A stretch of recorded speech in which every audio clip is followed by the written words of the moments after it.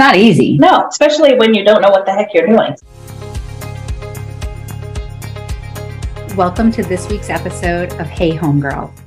Hey Homegirls, on today's episode, I am so excited to share Jessica Provencer with all of you. Jessica has been a powerhouse agent in New Hampshire for almost a decade. You will be hard-pressed to find an agent more focused on personal development than Jess. She has a strong passion for resiliency and mindset. Today, she is going to share some of the secrets on how she got recognized as one of New Hampshire's top social media influencers in real estate, along with how she keeps that amazing smile on her face on even the craziest of days. Hello, everybody. Welcome to this week's episode of Hey Homegirl. I'm so excited because I feel like Jessica is my homegirl bestie. Her and I connected about a year ago because we do work at the same brokerage, but she just is the most amazing energy person that I think I've ever met. And I'm excited to have her with us today because she has a really inspirational story and she has all of the best mindset tools out there to kind of help make sure that she wakes up every day, even though she's unemployed, and gets out there and grind, you know? And so you've built your career really, really quickly. I did. Yes. I always joke it took me 36 years to find my career and only 9 months make it happen. That's so awesome. So you had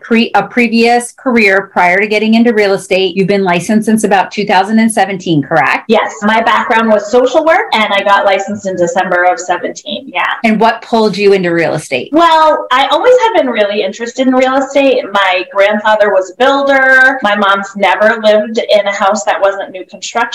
My in-laws have built their wealth on homes. And so it always had just been something I was super interested in. But honestly, I was a super overachiever as a high school student, really thought I needed a degree and, all this stuff, and didn't really consider it as a real career until I had my children. And then I was broke. So it wasn't something I could do. So at this point in my life in 2017, I had gone through a lot of growth and a lot of adjustment. I was doing a job at a really great culture fit, but the job itself, I could do it 20 hours a week blindfolded. And at that point, my kids were getting to an age where my job was impacting my ability to be present for them with activities and such. And that's fine, but I felt like it's not fine when I'm doing something that doesn't feel super fulfilling. And so, yes, long story short, I'm thinking about real estate again. My husband and I went to this beautiful local restaurant. We spent 2.5 hours drinking, eating, and talking about how we were going to make it work. And that's what I did. Yeah. So just a little bit of backstory on you. Your husband has kind of a crazy job. He's working in the airline industry, correct? Yes. He's an air traffic controller. So he works overnights and weekends and train shifts. So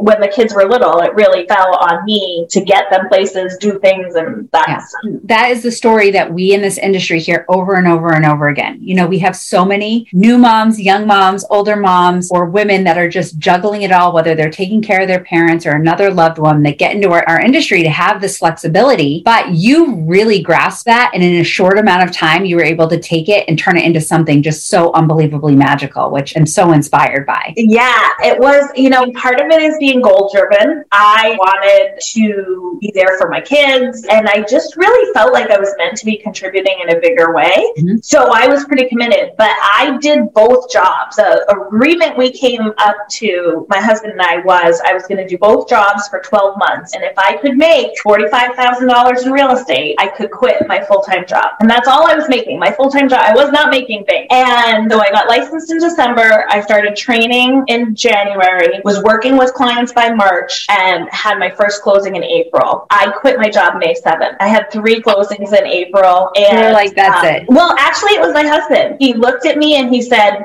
you cannot sustain this and you're going to do it. And I was like, are you crazy? And he looked at me and he said, what's going to happen? He's like, we're not going to lose the house. We're not going to, go for it. And I did. And I was on a team. I was on a 50-50 split for everything, whether it was my lead or their lead. And I ended the year with $75,000 in GCI. So I basically doubled my income from April to December. Yeah, it wasn't even a full year. You were able to do that, and I think that's the story that women really need to hear, that when you are doing it, when you come into this industry and you're doing it from a place of empowering yourself, but also giving back to the people that you love the most, it's a limitless potential. Yeah, absolutely. And, I hear a lot, well, you had your husband. Let's be very clear. We needed my income. Like we weren't paying all our bills on my husband. Like we 100% needed my money. And, I'm very fortunate. There are some automatic things. One, I live and work where I grew up, and my husband's my high school sweetheart, so it's where he grew up. And we were both really good, high achieving kids, and our kids were in the school. Like my community sphere is very strong and large. And where I was working was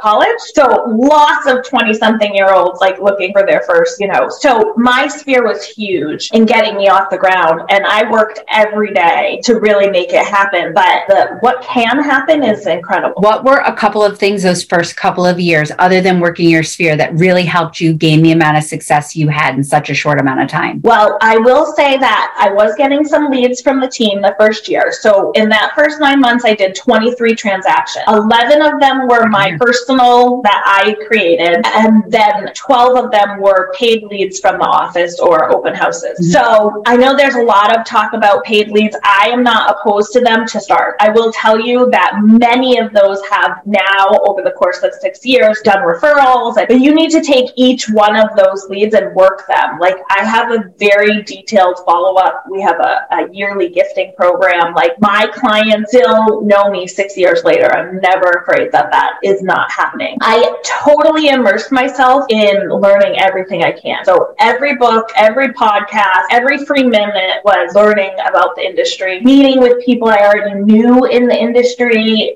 like networking and getting my name out there. And then the last thing is finding someone to coach you. And in my experience, my brokers were great at teaching us, but not super interested after that. And so I went and got a coach, and people talk about the expense of that, and they just think it's worth it. Like I don't know anyone that doesn't have a coach. Any sports team or business owner or anyone that's really being successful has some type of coach. And so and education did that right away. And for you, leaning into that coach or leaning into that coaching system, it wasn't so much about really working your transactions, right? It was really about developing you as the entrepreneur that you needed to be. 100%. So it really had nothing to do with like, how do I do a transaction or how do I negotiate a deal or those. It was more about how do I look at this as a long-term business? How do I look at years, not year?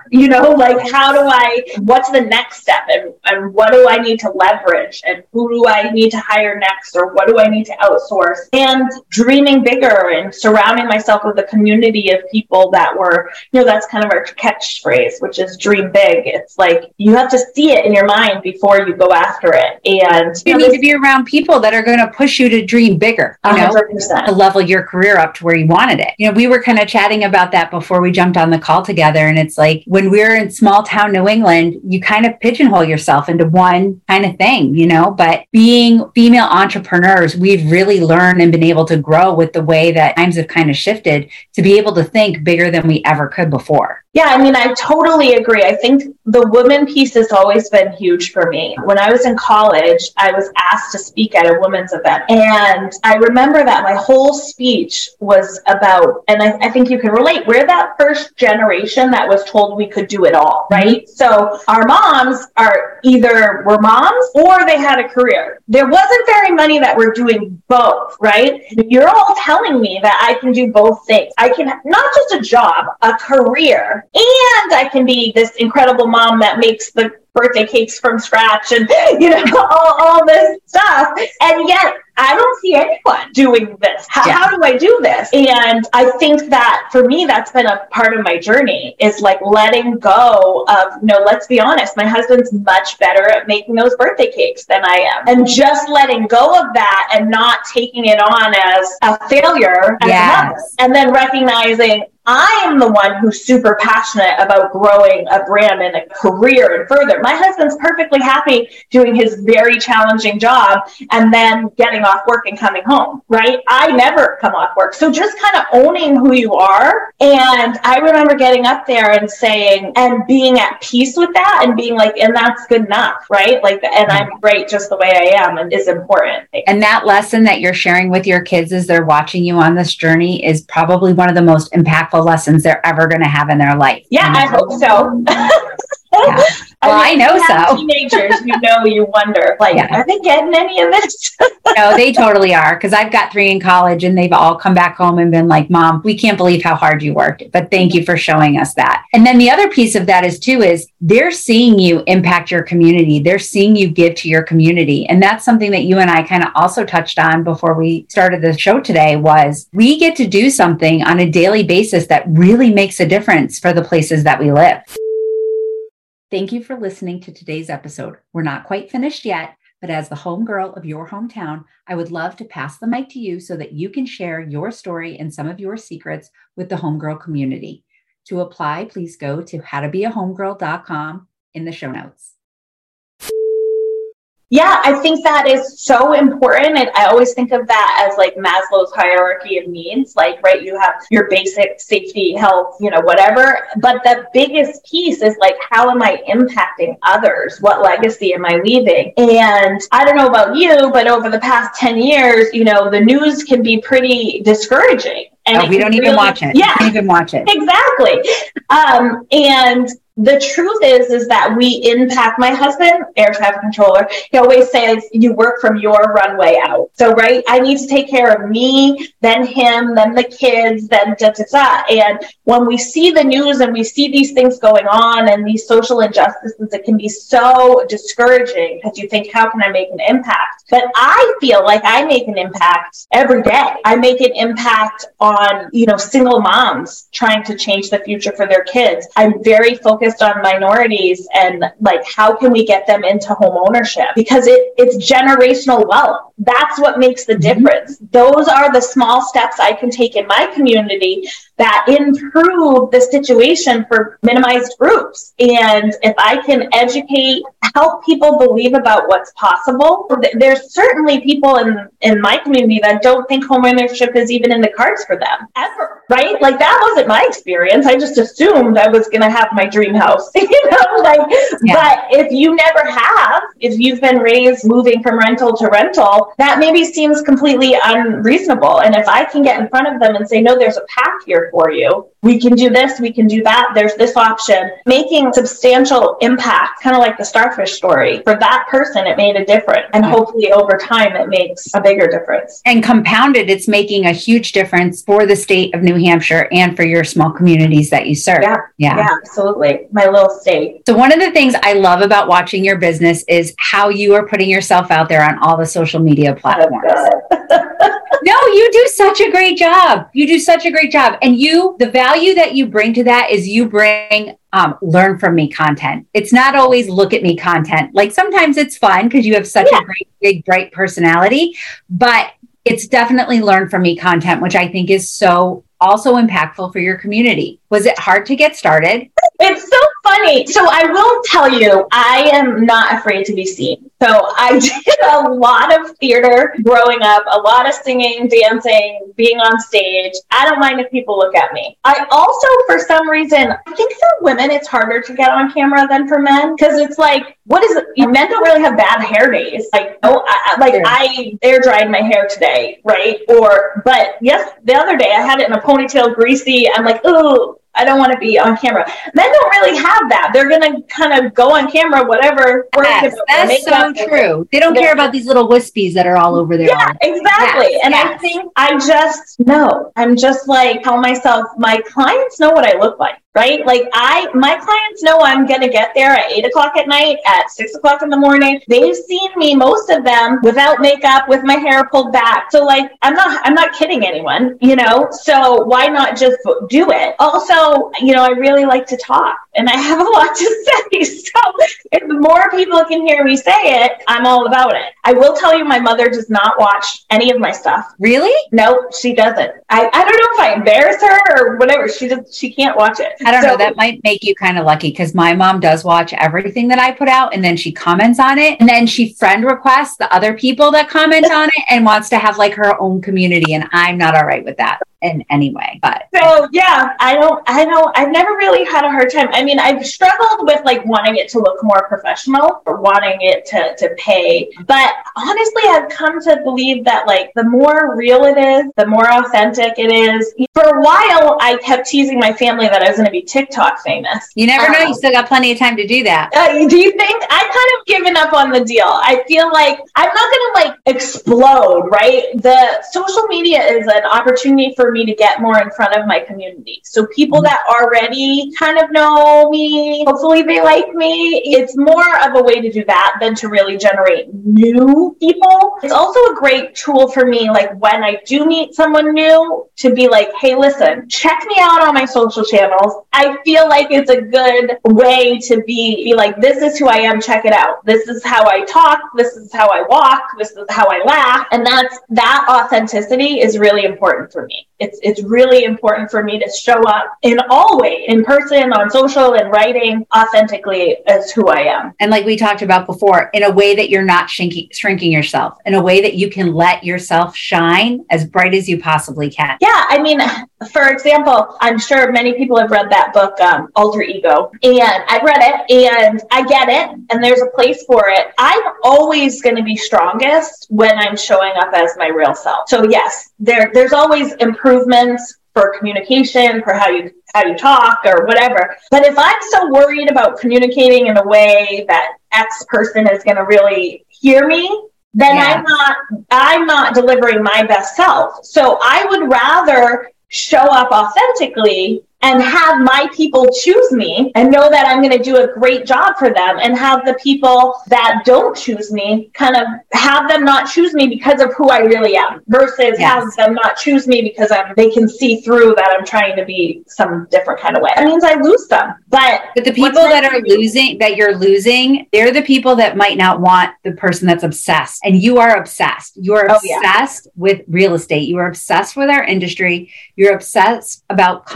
getting up every single day and putting your best foot forward. And I love that you deliver that on all of your social channels and the people in your office every day. Yeah, for sure. I mean, if you're not excited about what we're doing, if you're not actually interested in reading the articles, like, what are you doing? Like, you're looking at pretty houses and judging their decor. Yeah, definitely. And it's okay to do sometimes if it's a nice house, but it's really important when you get into this industry to understand that it's more than just caravans and luncheons. Well, and I think you have to care about each individual client. And I think that with houses, it's similar with wedding dresses, with parties. Like, I have a broad appreciation, right? Like I can have an appreciation for a gorgeous new construction $1 million home. I can also have this appreciation for this small little 2-bedroom bungalow that needs some update. Like, I see the kind of value in all of that. And I think that is true for people. So I have clients right now looking to move here because they're going to have a grandbaby and they want a place to be here. Like, that's so important to me that I am going to go out of my way. I'm going to send letters to their favorite condo association, and I'm going to call those people, and because that's important, just as important as my first time home buyers who are trying to buy a multifamily to start building their investment portfolio because they want to make financial changes in their life. Like, they're totally different and equally as important to me. And they deserve my problem solving and my work to create the solutions for each of their situations. Oh, that's so well said. So well said, my friend. Thanks. As we start to wrap up today's episode, what is one piece of advice that you would give to kind of help empower the next generation of real estate agents? I would say the biggest thing is to find what works for you. There are 100 different ways to do this job well. So you need to really think about what your superpower is, what your strengths, and what you enjoy every day, and then build your business around that. So if you love social media, then build your primary lead pillar around social media. If you love your community, build your primary lead pillar around community events. If you love networking, whatever the thing is, be authentic and be true to you. There are hundreds of millions of thousands of big numbers that I can't say in this world looking for properties, and your people will find you only if you own who you are and show up as that person every day. And that's what I would say. Super great advice. And if some of the followers today want to connect with you, where can they find you? Oh, that's awesome. So if you want to follow me, you can follow me on Instagram as Jess L. Preventure. And then you can check out my website too. We just rebranded the whole website. It's prohomesnh.com, and all my other social channels are linked there as well. I would definitely go and check out her Instagram handle. I will put the links in the description below, but she won best social media for the whole state of New Hampshire this last year. I was number 30 something out of 50, but no.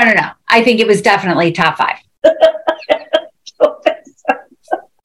Just keep crushing it, girl. Just keep crushing it. Thank you. And thank you for having me, Sarah. I am so grateful that you came into my life when you did. I'm grateful that you did too. And I just hope that we can find more time now that things for both of us are a little less crazy. Yes. So hopefully share some more time together. Absolutely. All right. Thank you, friend. Thanks, everyone.